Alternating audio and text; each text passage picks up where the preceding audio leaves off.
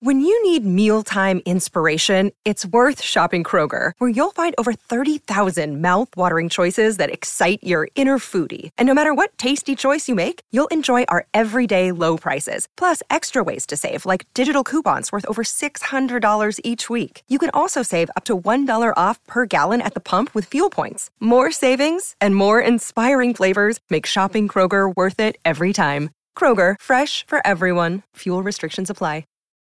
You're a podcast listener, and this is a podcast ad. Reach great listeners like yourself with podcast advertising from Libsyn Ads. Choose from hundreds of top podcasts offering host endorsements, or run a reproduced ad like this one across thousands of shows to reach your target audience with Libsyn Ads. Go to libsynads.com now. That's LIBSYN ads.com.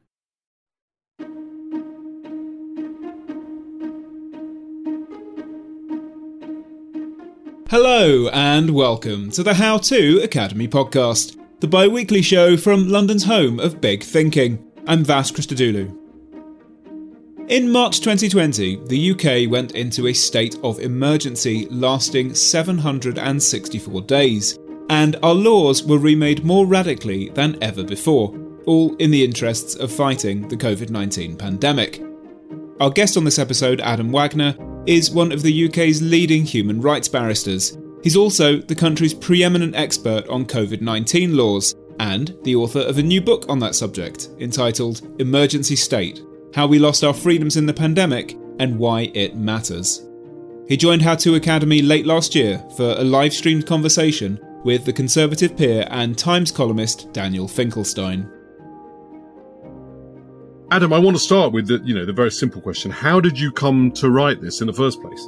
Well, over the course of the pandemic, I spent a huge amount of time trying to understand what was going on in terms of the law, which became a huge part of what was going on for everyone, because we all had to understand these almost unbelievable laws that were arising practically every day, locking us into our houses, telling us whether we could worship, who we could hug, whether we could walk down the streets, things that we wouldn't have imagined would have happened before.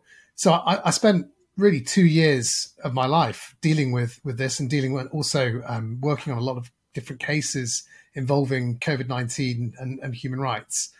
And at the end of it, I just felt like nobody else had really paid as much attention as I had, I don't think, apart from the people who were writing the laws, to the twists and turns of what was going on.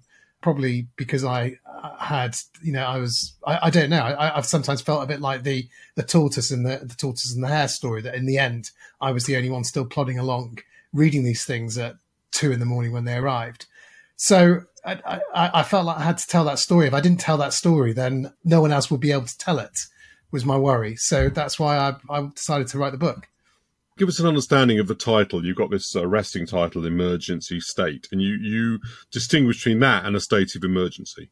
Yes, I wanted to come up with a framework for describing this transition that I think a state goes through to deal with an emergency, a real emergency, not like a sort of, we deal with lots of crises. I think that's different. We seem to be in crises all the time, but emergencies, I think, are very rare. And they are, existential emergencies, if I put it like that. Things like wars, huge economic shocks, terrorism, and of course, pandemics. And I've been thinking about this for a long time anyway, because it's just one of my sort of thought processes in the background of my life and my work has been how to understand how human behavior and the state itself changes when we're threatened. And I think that's what I call the emergency state, is the state, the way the state rearranges itself to deal with the crisis, deal with the emergency.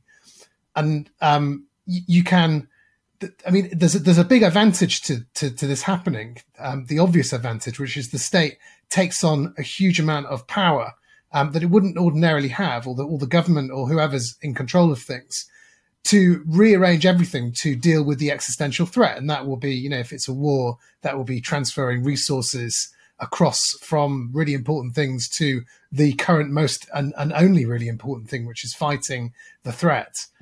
But then at the same time, with that great power also will come risks. And the risks are that the kinds of things we expect from a democracy, that we need from a democracy to prevent corruption, to allow for people's views to be represented in this very complicated, huge structure, which is the state. A lot of those things will be diminished. Again, in a way, for a good reason. You have to act quickly. You have to act mercilessly. You sometimes have to take really hard decisions, which in normal times you wouldn't be able to. But with that comes really significant risks.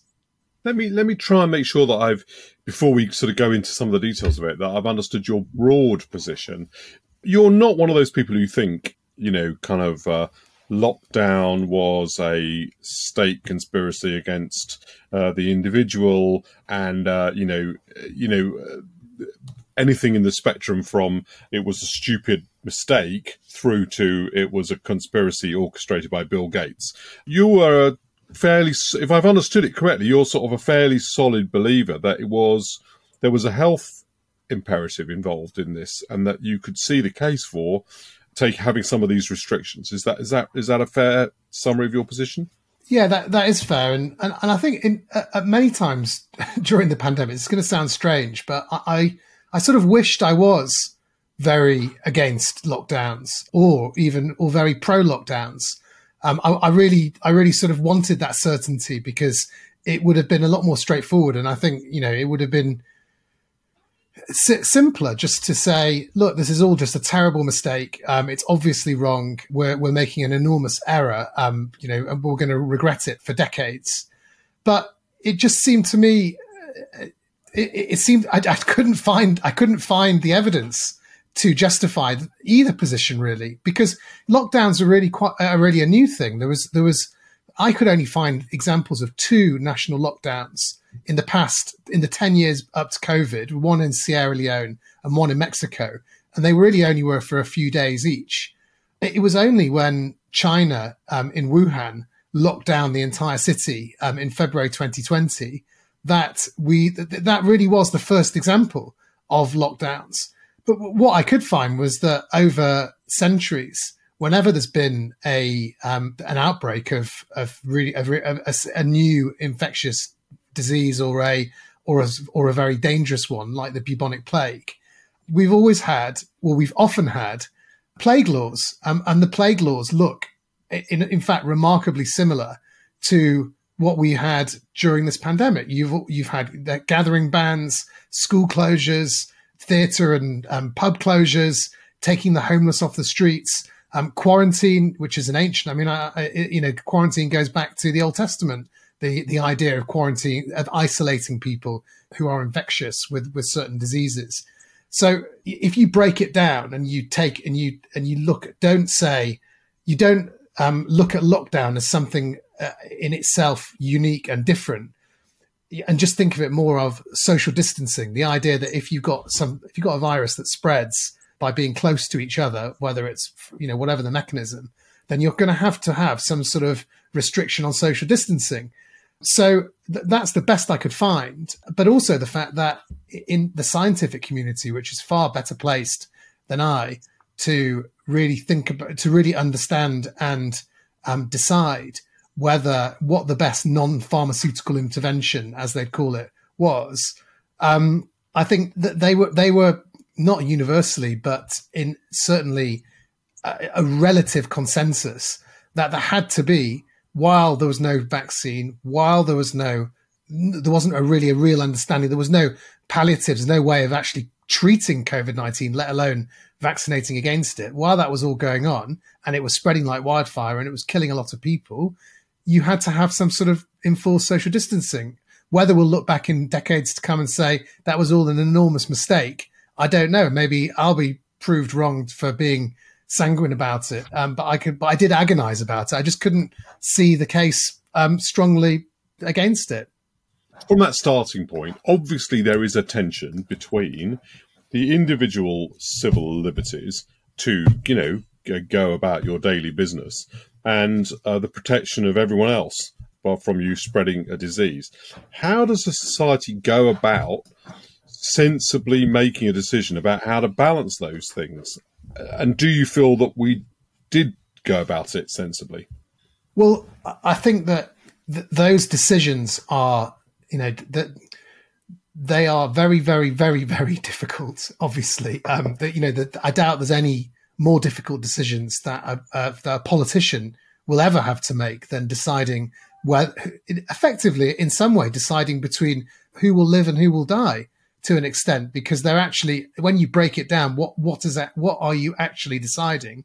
You're deciding whether to prioritize people's everyday, getting on with their everyday lives, with the potential complete breakdown of the National Health Service, just from a UK perspective. So you are really making life or death decisions. So I think that the starting point has to be, in a democracy, that it's the elected representatives that make those decisions in the structured way, whatever the structure allows within that state. I think that's quite obviously has to be a national decision, or at least a close to national decision. And then the question is, well, how do you balance the need, as I've already touched on, the need for decisions to be taken really quickly and authoritatively, and they're not to be huge sort of dissonance all the time about decisions, especially because the pandemic doesn't stand still. It's a very dynamic threat. It's going up, it's going down. We all saw the charts and the statistics, and we all became obsessed with them. The R rate. What's the R rate today? What's the ratio between deaths and cases, and all of those difficult figures. So you have to be making those decisions pretty quickly. But then I think, particularly as it went on, and my book covers over 2 years, you have to start incorporating some sort of democratic consensus or democratic buy-in. Otherwise, you can legitimately be accused. And I make the accusation of taking the emergency powers and not giving them back in time enough for in the right amount of time. That's the sort of criticism I make. Well, let's one of the things your book does particularly well is explain just how, for instance, almost right at the beginning of the book, it goes into how the implementation of restrictions often preceded the passing of the relevant law. Take us through a little bit of that. People have to read it, buy it, and read it to capture this in full. But give us a flavour of it. Yes. So there were, I counted 109 laws that made not just the lockdowns, but the lockdowns, gathering restrictions. When I talk about lockdowns, I mean people not being allowed to leave their home without a reasonable excuse. There were 3 lockdown periods during the 2 years I look at during the pandemic. So lockdowns, gathering restrictions, self-isolation rules, compulsory face coverings, travel restrictions, hotel quarantine, COVID passes. There was this whole sort of bevy of laws. There were 109 of them over 2 years, so roughly one every week over those 2 years. So each of those laws every single one of those laws was brought in by a statutory instrument under the Public Health Control of Disease Act 1984. And that contains really vast emergency powers, which allowed that law to come into force as Matt Hancock signed the bottom of the piece of paper that the law was on, and wouldn't need to then go to Parliament for another 4 weeks. And quite often that's what happened, that Matt Hancock would sign the law. Well, in fact, to go back to your question, in fact, sometimes it happened that the law appeared days after the restrictions started. So on the 23rd of March 2020, when Boris Johnson stood up in front of the country and said, I must give you this one very simple instruction, you must stay at home. The instruction wasn't illegal. There was no legal duty to do that for another 3 days. And that sometimes happened. That happened in Leicester when the first local lockdown started, that the government announced the lockdown on the Friday, said the lockdown has started. And the police said, right, we're going to have roadblocks on the way out of Leicester to stop people leaving and escaping the lockdown. But the law itself didn't come out until the Monday. So God knows what was happening over that weekend with the police, because they had no powers to enforce anything. But generally speaking, what happened was that those laws would come into force the moment they were signed, and then would be debated in part, if they were debated at all. And I think only 48 were debated out of those 109. if they were debated at all, they would be debated weeks later. Except for there were 8 out of the 109. There were 8 that were debated and voted on by Parliament the day before they came into force. And usually Parliament would be given the regulation the night before they were going to debate it. So that's the kind of that's the piece. That's what it looks like, and that is, as you'll know, as a legislator, a pretty unusual way of going about passing very important, complex laws. I mean, there are lots of statutory instruments, which is how you kind of fill in the gaps in our laws. You can't put everything through the sort of gold standard of parliamentary scrutiny. And that's, I don't pretend that's anything but the case. But these were not ordinary laws. These were laws. These were in a way, the most restricted laws we've ever had. There's never, as far as I could tell, even in the Second World War, I do a comparison with the Second World War. There was nothing like the restrictions on being able to hug people or have sex with your partner, as I go into and happened in Leicester for over a year. It was illegal to have sex with your partner if you didn't live with them or they weren't a support bubble.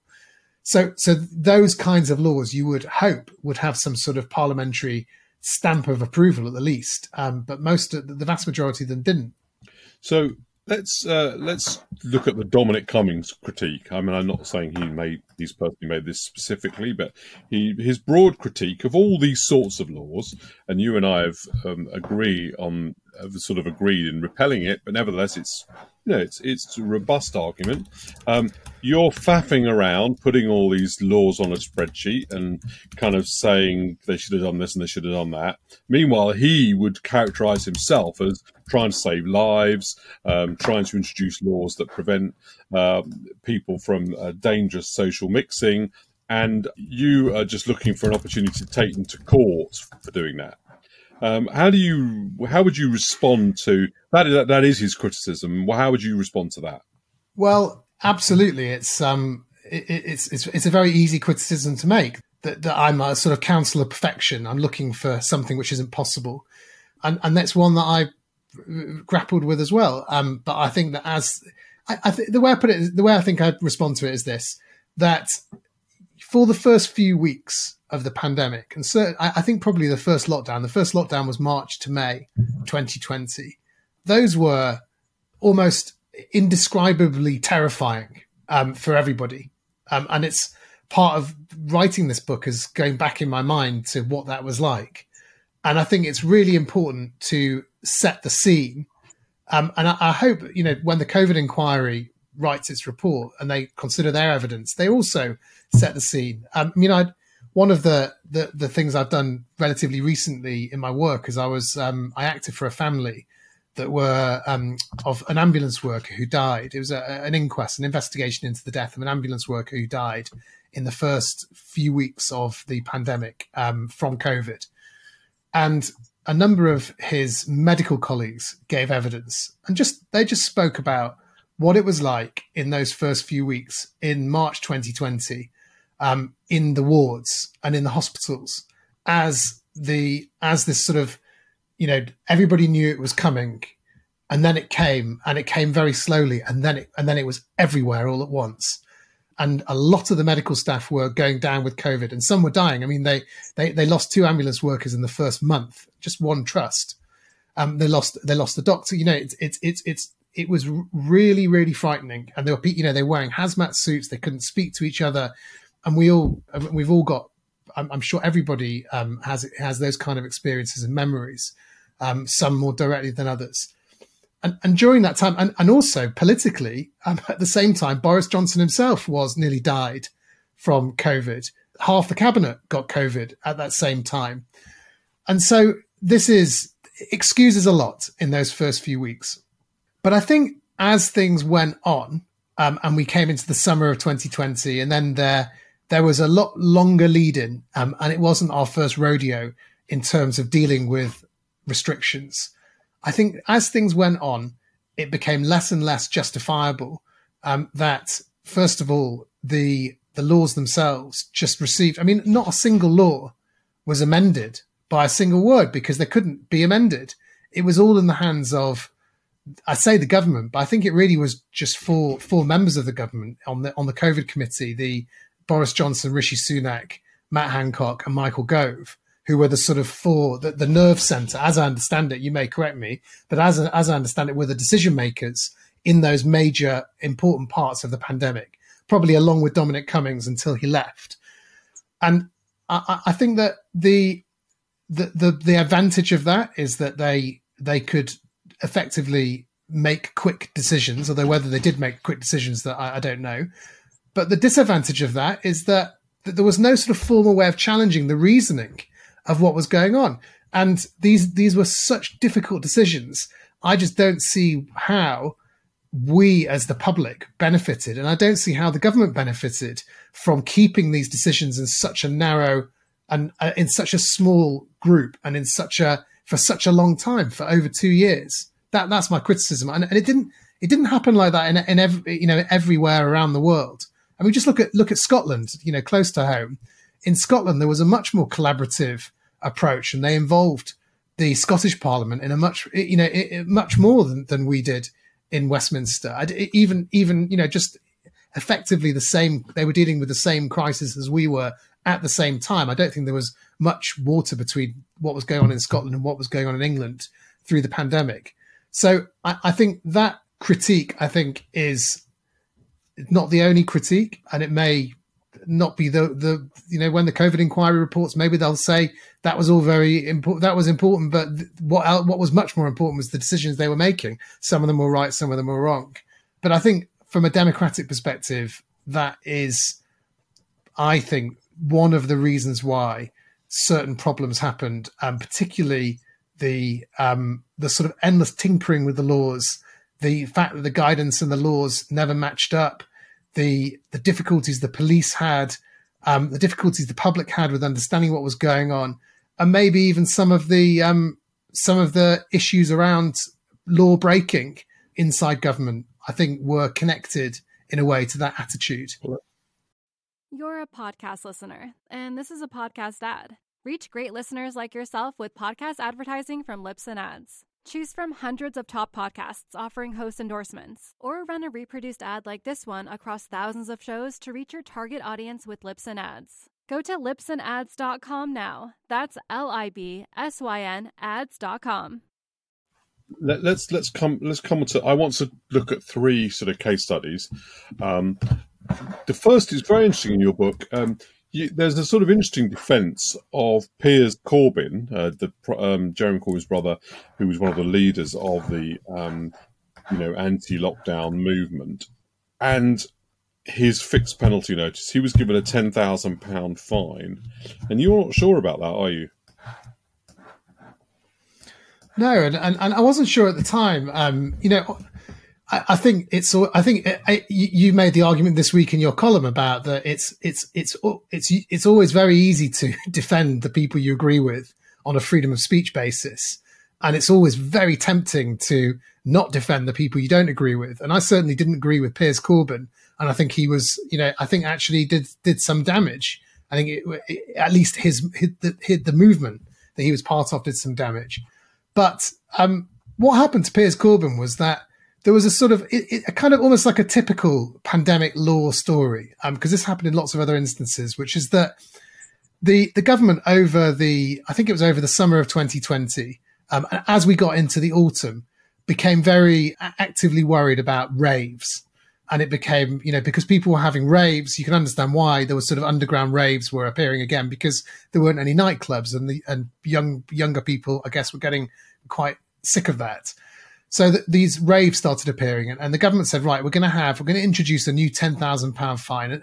And I think, as usual, that news came not through the government itself, but it came through a Telegraph leak. So the Telegraph it was trailed in the Telegraph. And they said, we're going to have a £10,000 fine for raves. Okay, fine. The law appeared out of the blue, with a little bit of, well, that's what's going to happen, leaks to the newspapers.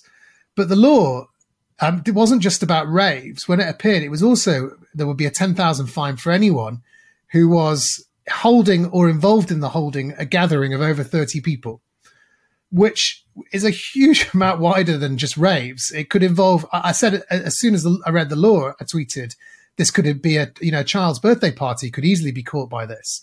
And in fact, what ended up happening was a lot of student parties got caught. And I acted for quite a few students who were, who were caught by the police having given these life-changing, for many, £10,000 fixed penalty notices. You couldn't appeal these fixed penalty notices and you couldn't pay them in installments. You had to pay within 28 days or you get prosecuted. But Piers Corbyn, the day after that law came into force, was given a fixed penalty notice of £10,000, possibly the first one, for organising or being involved in the organising of a anti-lockdown rally in central London. And I think that's really, bordering on the what's the right word? Unfair doesn't quite cover it. It's arbitrary. If you bring in a law by a statutory instrument that is almost completely different to the law you said you were going to bring in. It arrives one day, and the next day people are given £10,000 fixed penalty notices. And in a way, it's sort of unsurprising that it's Piers Corbyn, because maybe he was sort of made an example of.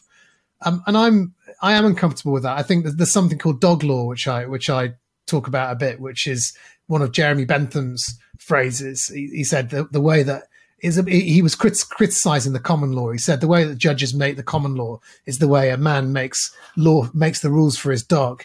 The dog does something wrong, and then you hit him for it, and you say, well, I'm punishing you for the thing you just did wrong. But the dog has no way of knowing the thing is wrong before he gets hit. And a dog law is the idea that sometimes you have laws that people don't know about and they can't reasonably find out about. And in fact, this happened a lot during the Second World War as well. Yeah, sorry. I mean, do you think it's fair? Do you think it's fair to say, Jeremy, that Piers Corbyn didn't know that it was illegal to organise a demonstration against COVID with a large number of people at it? Well, I think at the time it was actually legal if you complied with social distancing requirements to have a demonstration. But one of the sort of ironies of the anti-lockdown movement is, by definition, they would refuse to comply with social distancing requirements, because I think a lot of them thought COVID was a load of old nonsense. I think that's actually a fair. I think that restriction was a fair restriction, and I think a reasonable restriction. And I think it's the restriction that should have been in place throughout the pandemic for outdoor protest. For example, I think in Israel, they had from the beginning of the pandemic, they drew chalk lines in the on Rabin Square, where the big protests are in Tel Aviv, so that people would have to stand in the chalk lines. If they wanted to protest, they would stand in the chalk lines. As long as they stood in the middle of the chalk lines, they would be able to protest. And I think they rightly understood that if you can't, at the same time as imposing unbelievable restrictions on people, also tell them that they can't protest those restrictions. But there are ways of doing it. There are ways of making it safer. But I think it is unfair. I don't think it would be unfair to he was charged. I don't think it's unfair to charge him with an offence, because he would have known and reasonably been able to find out what the law was. But I do think it was unfair to give him a £10,000 fixed penalty notice when the high likelihood is he didn't know. And the way the laws were being brought in is it was very, very difficult to understand. Maybe I'm too charitable towards him, but it did give me pause for thought, that fixed penalty notice. Let's deal with another example, which is the Scotch egg controversy. The controversy about the fact that you could eat certain things but not others, because you were able to have bar snacks but not bar meals. Was this, in your opinion, an example of absurdly ill-defined laws, or, as I'm afraid I argued myself, an inevitable consequence of any law, because there will always be a line between the what is a meal and what is not a meal if you want to ban meals, unless you say all food, and then that will get you into some other political row. So what did you feel about that row?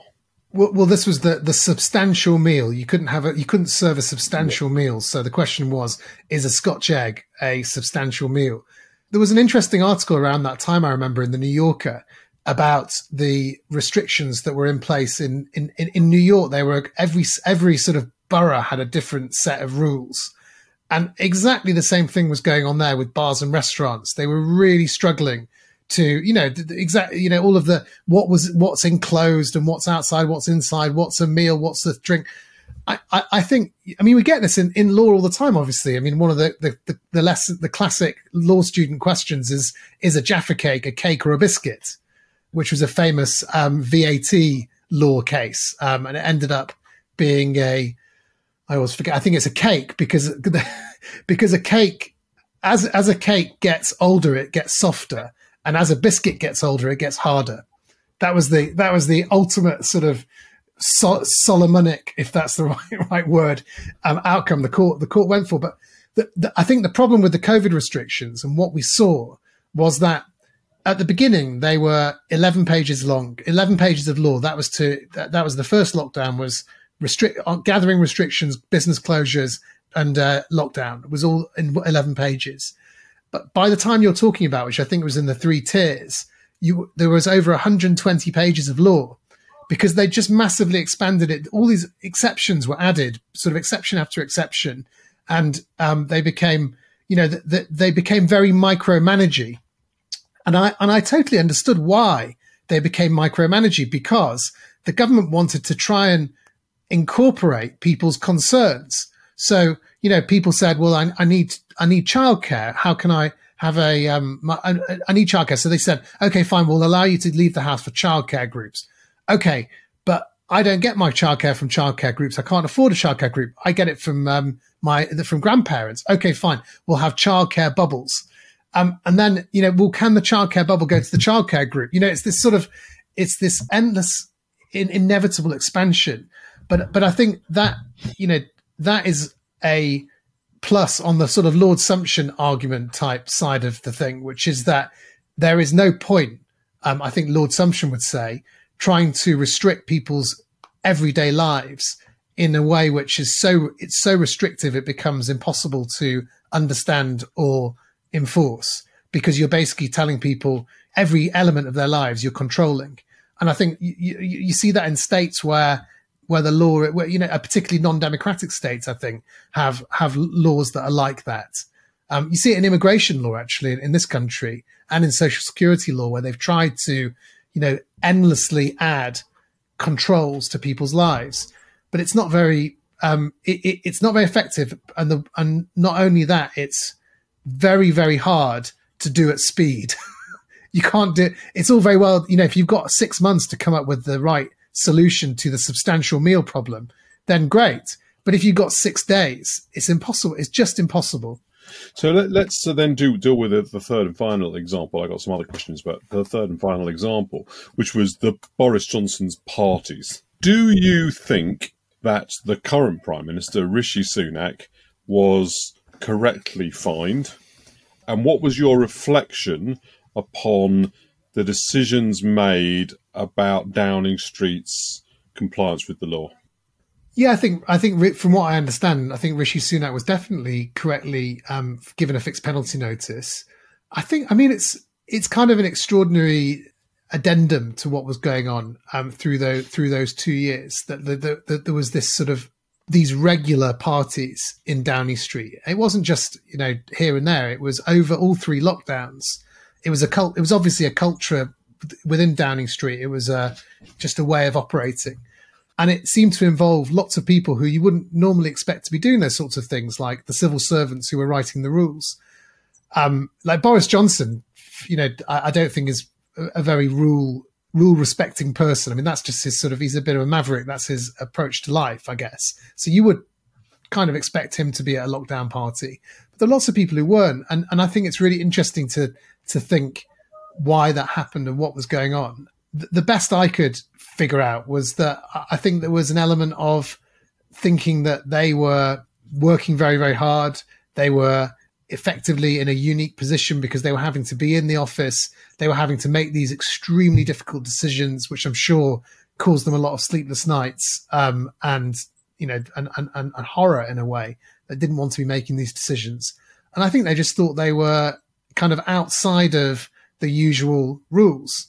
But why that led to them deciding to have, alcohol-fueled, pretty wild parties, I'll never really understand. I think Rishi Sunak and Boris Johnson attended a pre-arranged birthday gathering for the Prime Minister. It was a very good example. Let's leave Boris Johnson to one side, but actually Rishi Sunak didn't know he was going to that. He thought he was going to a meeting, and he turned up to it, and somebody else had organised something where they were serving a drink, and he was standing there. So what is your view about how widespread was that? Because from a natural justice point of view, it was completely unjust, but from a legal point of view, it probably wasn't. And is that your view? Yeah, I think this is the way the police will have looked at it. They would have said, well, what would have happened if we'd walked in on this gathering in another workplace? It wasn't Downing Street, and there were lots of people just hanging around, drinking beer, eating sandwiches, and it would a pre-arranged gathering for a birthday. They would have given out fixed penalty notices. It would have been straightforward for them. And if someone had said, well, look, I didn't come to this meeting deliberately, I just turned up, but I decided to join in and have a beer, Rishi Sunak wouldn't have had a beer, I guess. They would have said, well, why, they would have looked at the law, and the law said it's a criminal offence to participate in an unlawful gathering. So if once you participate, whether you originally intended to participate or not, whether you were invited or not, it doesn't make any difference. And I think they treated that gathering like they would treat any other gathering. But then they probably would have added on the layer of, well, from a natural justice perspective, you were not any old schlubs who were just turned up in the office not knowing what the law was. You were the people making the laws. So how you could say, oh, I didn't really know what was going on, I didn't really understand. I think they probably would have looked at it like that. Well, we can differ about the particular details of it, but the broad thrust of it, I agree with. Hey there, I'm Dr. Maya Shankar, and I'm a scientist who studies human behavior. Many of us have experienced a moment in our lives that changes everything, that instantly divides our life into a before and an after. On my podcast, A Slight Change of Plans, I talk to people about navigating these moments. Their stories are full of candor and hard-won wisdom. And you'll hear from scientists who teach us how we can be more resilient in the face of change. Listen on the iHeartRadio app, Apple Podcasts, or wherever you get your podcasts. Let's move on to something which then will lead me to a final bit about sort of protest before we take more general questions. Lots of these laws require the police to make judgments. I mean, I'm watching the current Just Stop Oil protesters, and one of the judgments the police are trying to make the whole time is this an unreasonable piece of behaviour, and then the way that they're making that judgment is how disruptive is it, based on Supreme Court judgments and that sort of thing. Do you trust, by and large, the police to make these judgments? The police forces we have. Do we have to do something about the nature of the police in order to be more trustworthy? Do we have to draw the laws more tightly so that they don't have so much freedom to make judgments?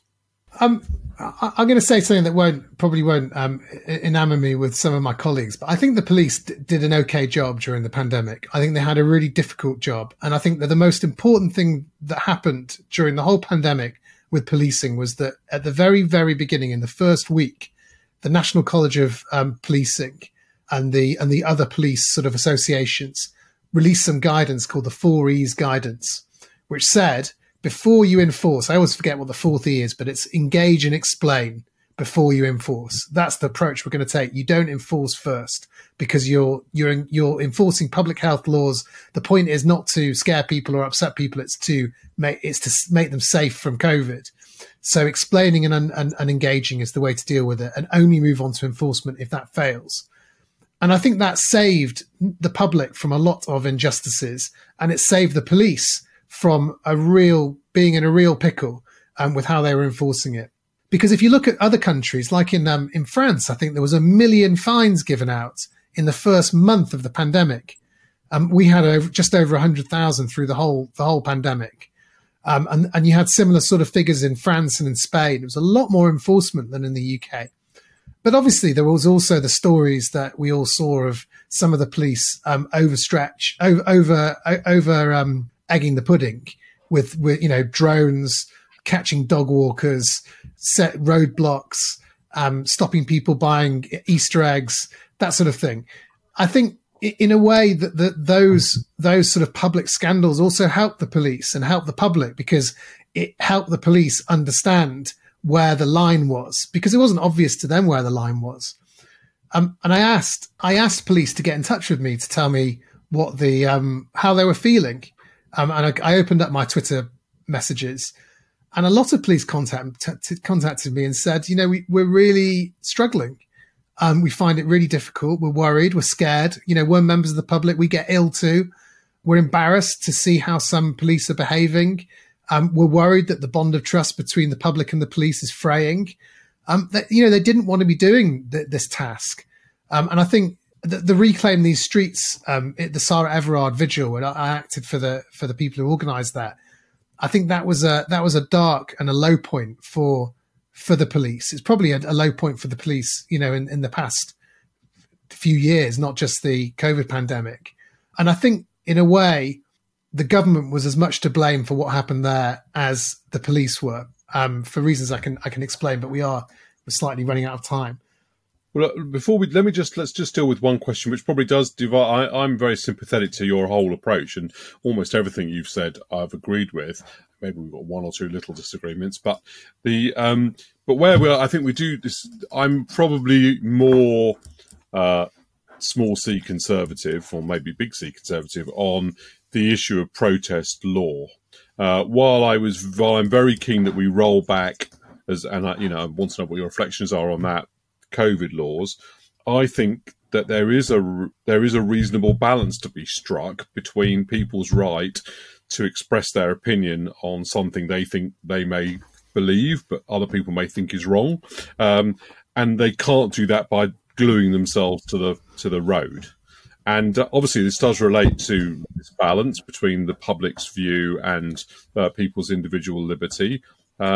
I'm generally libertarian, but I don't think that any people can be allowed to engage. And fun enough, my attitude to the Sarah Everard demonstration was that I thought the police were unbelievably politically inept in deciding they were going to make a sort of big example out of a group of people demonstrating against a policeman killing somebody, right? So that was obviously completely tone deaf.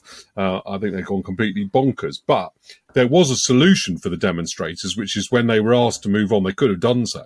And the police do have a right to kind of insist that people do so when they're asked, providing that they're within their legal rights to do it. And I think that they ought to have a reasonable range of legal rights to deal with demonstrations.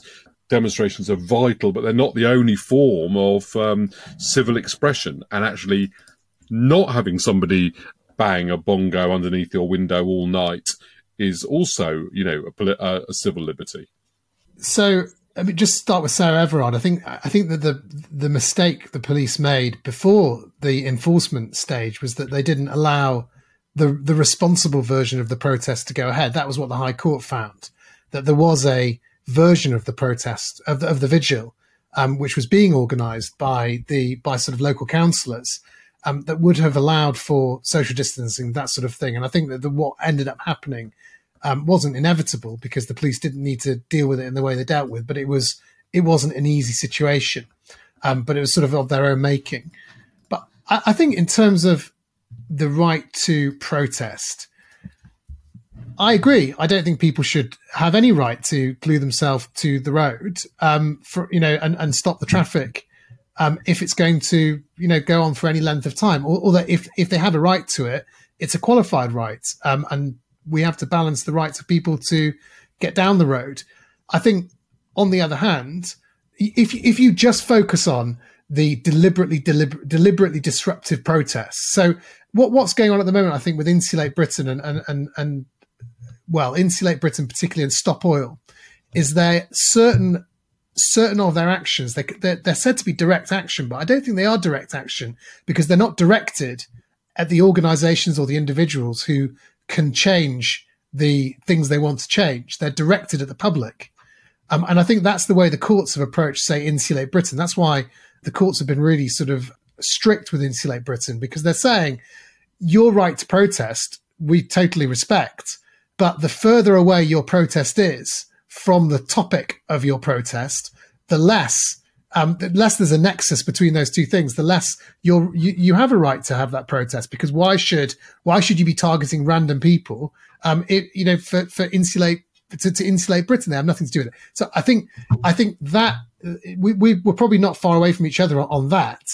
But I think what the problem that I see is that public anger and the government anger at those indirect protests are being used to justify very much larger restrictions on a much more wide-ranging restrictions on direct action protests, and also just general procession and assembly type protests that we see that are very disruptive.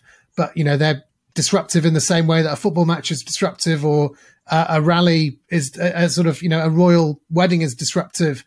They are part and parcel of the way society works, the way democratic society works.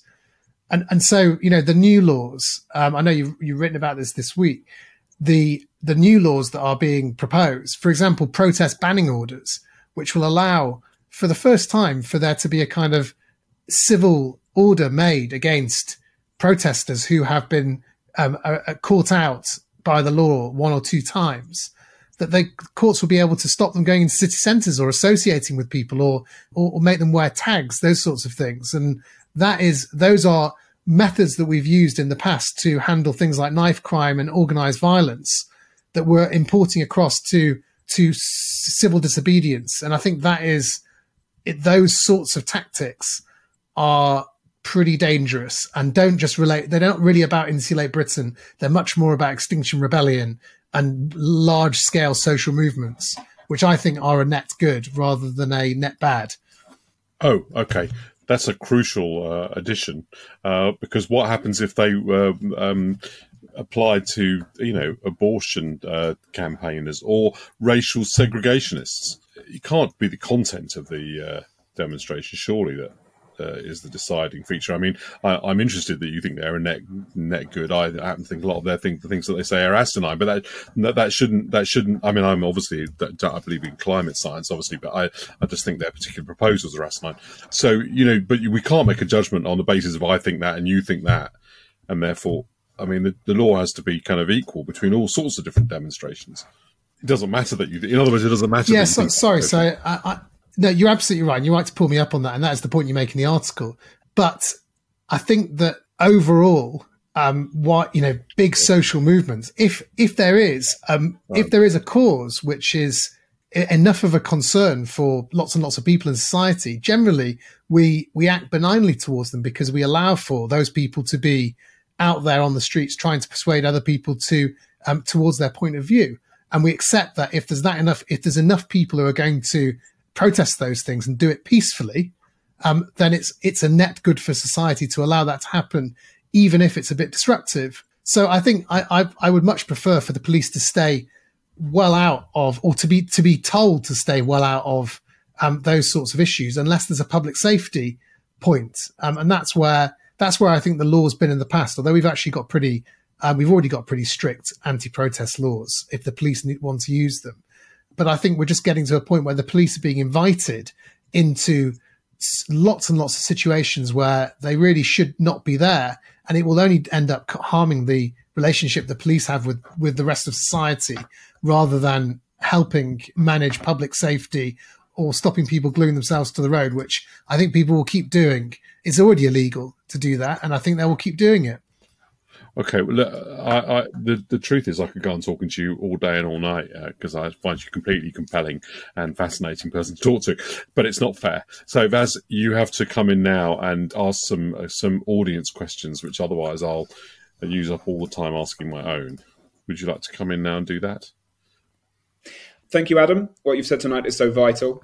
Another pandemic could easily happen again, and it could be worse. So what can we do now to ensure that we get the state of emergency right next time and stop government overreach? I don't pretend to have all the answers. And I think some of the issues which arose were in a way inevitable. But I think there are some quite straightforward fixes and some more complicated fixes. The straightforward one, I think, is making sure that our public health laws involve Parliament more, and it's interesting that the Civil Contingencies Act, which is where we usually go for emergency powers, rather than 28 days, makes sure that Parliament is involved within 7 days and allows Parliament to amend regulations. Why that wasn't included in the Public Health Act, I don't really know. I don't think the Public Health Act got much attention, actually, in 2008 when it was changed to bring in all the powers that were used during the pandemic.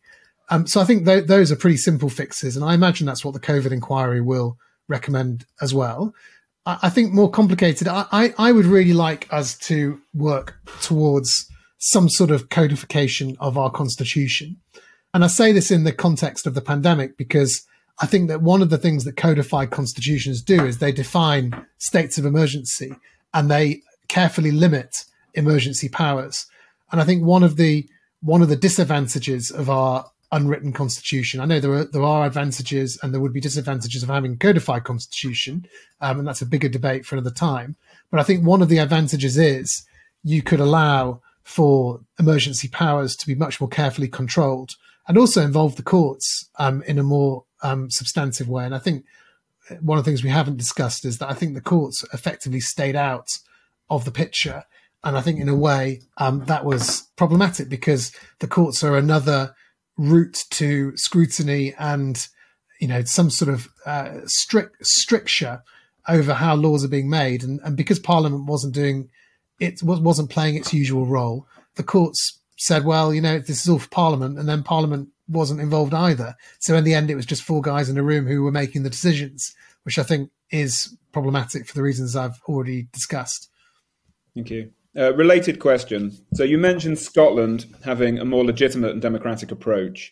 Are there any other countries whose response to the pandemic you admired, Sweden perhaps, and any others who failed with even more ridiculous and farcical legislation? The answer is I'm hoping if there's a second edition of the book that I'm going to do that work, and I haven't done the work yet, and I haven't properly looked at it. Not because I'm not interested, but just because to make a valid comparison, to make a sort of viable comparison is not straightforward. Even just on the idea of lockdowns, the lockdowns in China were so different to the lockdowns in the United Kingdom that in a way they're barely comparable. You had drones enforcing lockdowns. You had people being shipped off people with symptoms of COVID being shipped off to internment centres. It really was a very, very different picture. So just as an example, I think you have to be quite careful about comparisons, but I want to do that work. I just haven't done it yet. Thank you. So another question. Is it actually possible to oppose government regulation if the government uses a national emergency as justification? I mean, the only thing that could have derailed any of these regulations was if Parliament voted them down, either the Commons or the Lords. And the reality was that it wasn't even close to happening. I think that the most opposition came in the sort of middle period of the period that I look at. So during the build up to the second lockdown in the autumn of 2020 and the third lockdown, when some of the particularly the Conservative MPs, the COVID recovery group, I think it was called, started to get angsty about not being involved in the lawmaking. But it was never even close that a regulation would not be voted, get a majority. And if it got its majority, that was it. There was no way of amending. There was no way of doing anything else. The only other thing that could have happened, the courts could strike down the courts can strike down regulations because they're secondary legislation. So if the courts had decided that any single regulation was contrary to the Human Rights Act, they would have been able to do that. But in the end,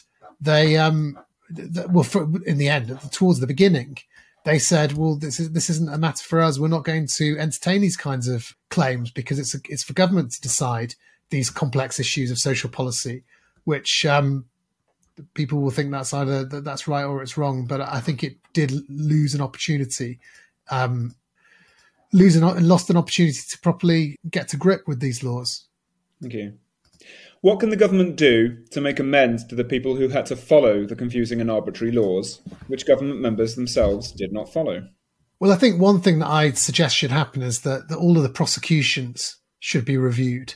And at least the higher fixed penalty notices, the ones that were in the thousands of pounds, because I think a lot of the time the police got it. Well, I know a lot of the time the police got it wrong because they did the prosecuting themselves. And when the CPS reviewed at various points prosecutions under the COVID regulations, they found that about a third of them were wrongly prosecuted, which if you assume the same for fixed penalty notices, which actually have a much lower test for the police to be able to give them out, you could probably think that there would have been tens of thousands that were wrongly given out, which would include many sort of in the thousands of pounds. So I do think that I do think those should be reviewed. There were also amazingly, and I still can't believe this, that the thousands of the COVID prosecutions were done under the single justice procedure, which is usually used for sort of TV license type prosecutions, really simple ones. But what that means is the judge decides the case on the papers without any input from the defendant. And it's in a sort of room without the public attending. So I think that's also another reason to try and unpick some of those prosecutions. But I don't think there might be a moral case for doing something different because the politicians didn't follow the rules, but I don't think there's a legal case. I don't think it makes any difference at all. Do you think that the freedoms taken away from people were particularly difficult for certain social groups? And how can this be made fairer? I mean, for sure, the lockdowns were discriminatory on certainly on a racial basis. Now, I'm not saying that was done deliberately, but I look at some of the research in the book, and actually the research isn't that great. I tried really hard to find good quality research into this. It's not the highest quality, but what it effectively said, I think, if I could summarize it, is that lockdowns were more difficult for people in lower socioeconomic groups, and that tended to, because of racial disparities in terms of socioeconomic outcomes in the country, that they also affected certain racial groups more. And also because certain racial groups, if you remember from the beginning of the pandemic, there was a lot of talk about why were Southeast Asian people dying more from COVID than non-Southeast Asian people in the UK. And I think that where that got to, where that ended up in terms of the conclusion, was that it was to do with living conditions, that people living in sort of multi-generational houses where they couldn't socially distance, it was all very well being locked down, but the lockdown was actually exposing them to other people rather than protecting them from other people. And I think also because they were out and about working as carers and in the NHS and as teaching assistants in a way that other groups weren't as much, and that was part of it. So I think there was a lot of that, and there was also a very large disparity in the handing out of fixed penalty notices to young Black and Asian men. And I think that tracked pretty much exactly the usual disparity that there is to police enforcing the criminal law against certain racial groups and certain demographics. Why that is, why it tracked the same. My theory is that the police, having just been thrown into this, basically went and did the things that they were doing anyway, which is sort of patrolling the places they patrol, which might be where they find lots of young men, out on the streets. I don't know. I think that there's probably a link between those two facts, but again, it's something which has to be looked at in a lot of detail and really understood. And maybe it'll turn out to have been worse or better than we think at the moment. Last question. What can the government do to regain the public's trust in such crises? I'm not sure there's anything that the government can do. I think it really let the side down. I'm talking about Boris Johnson's government in particular, through things like Partygate and other issues that arose.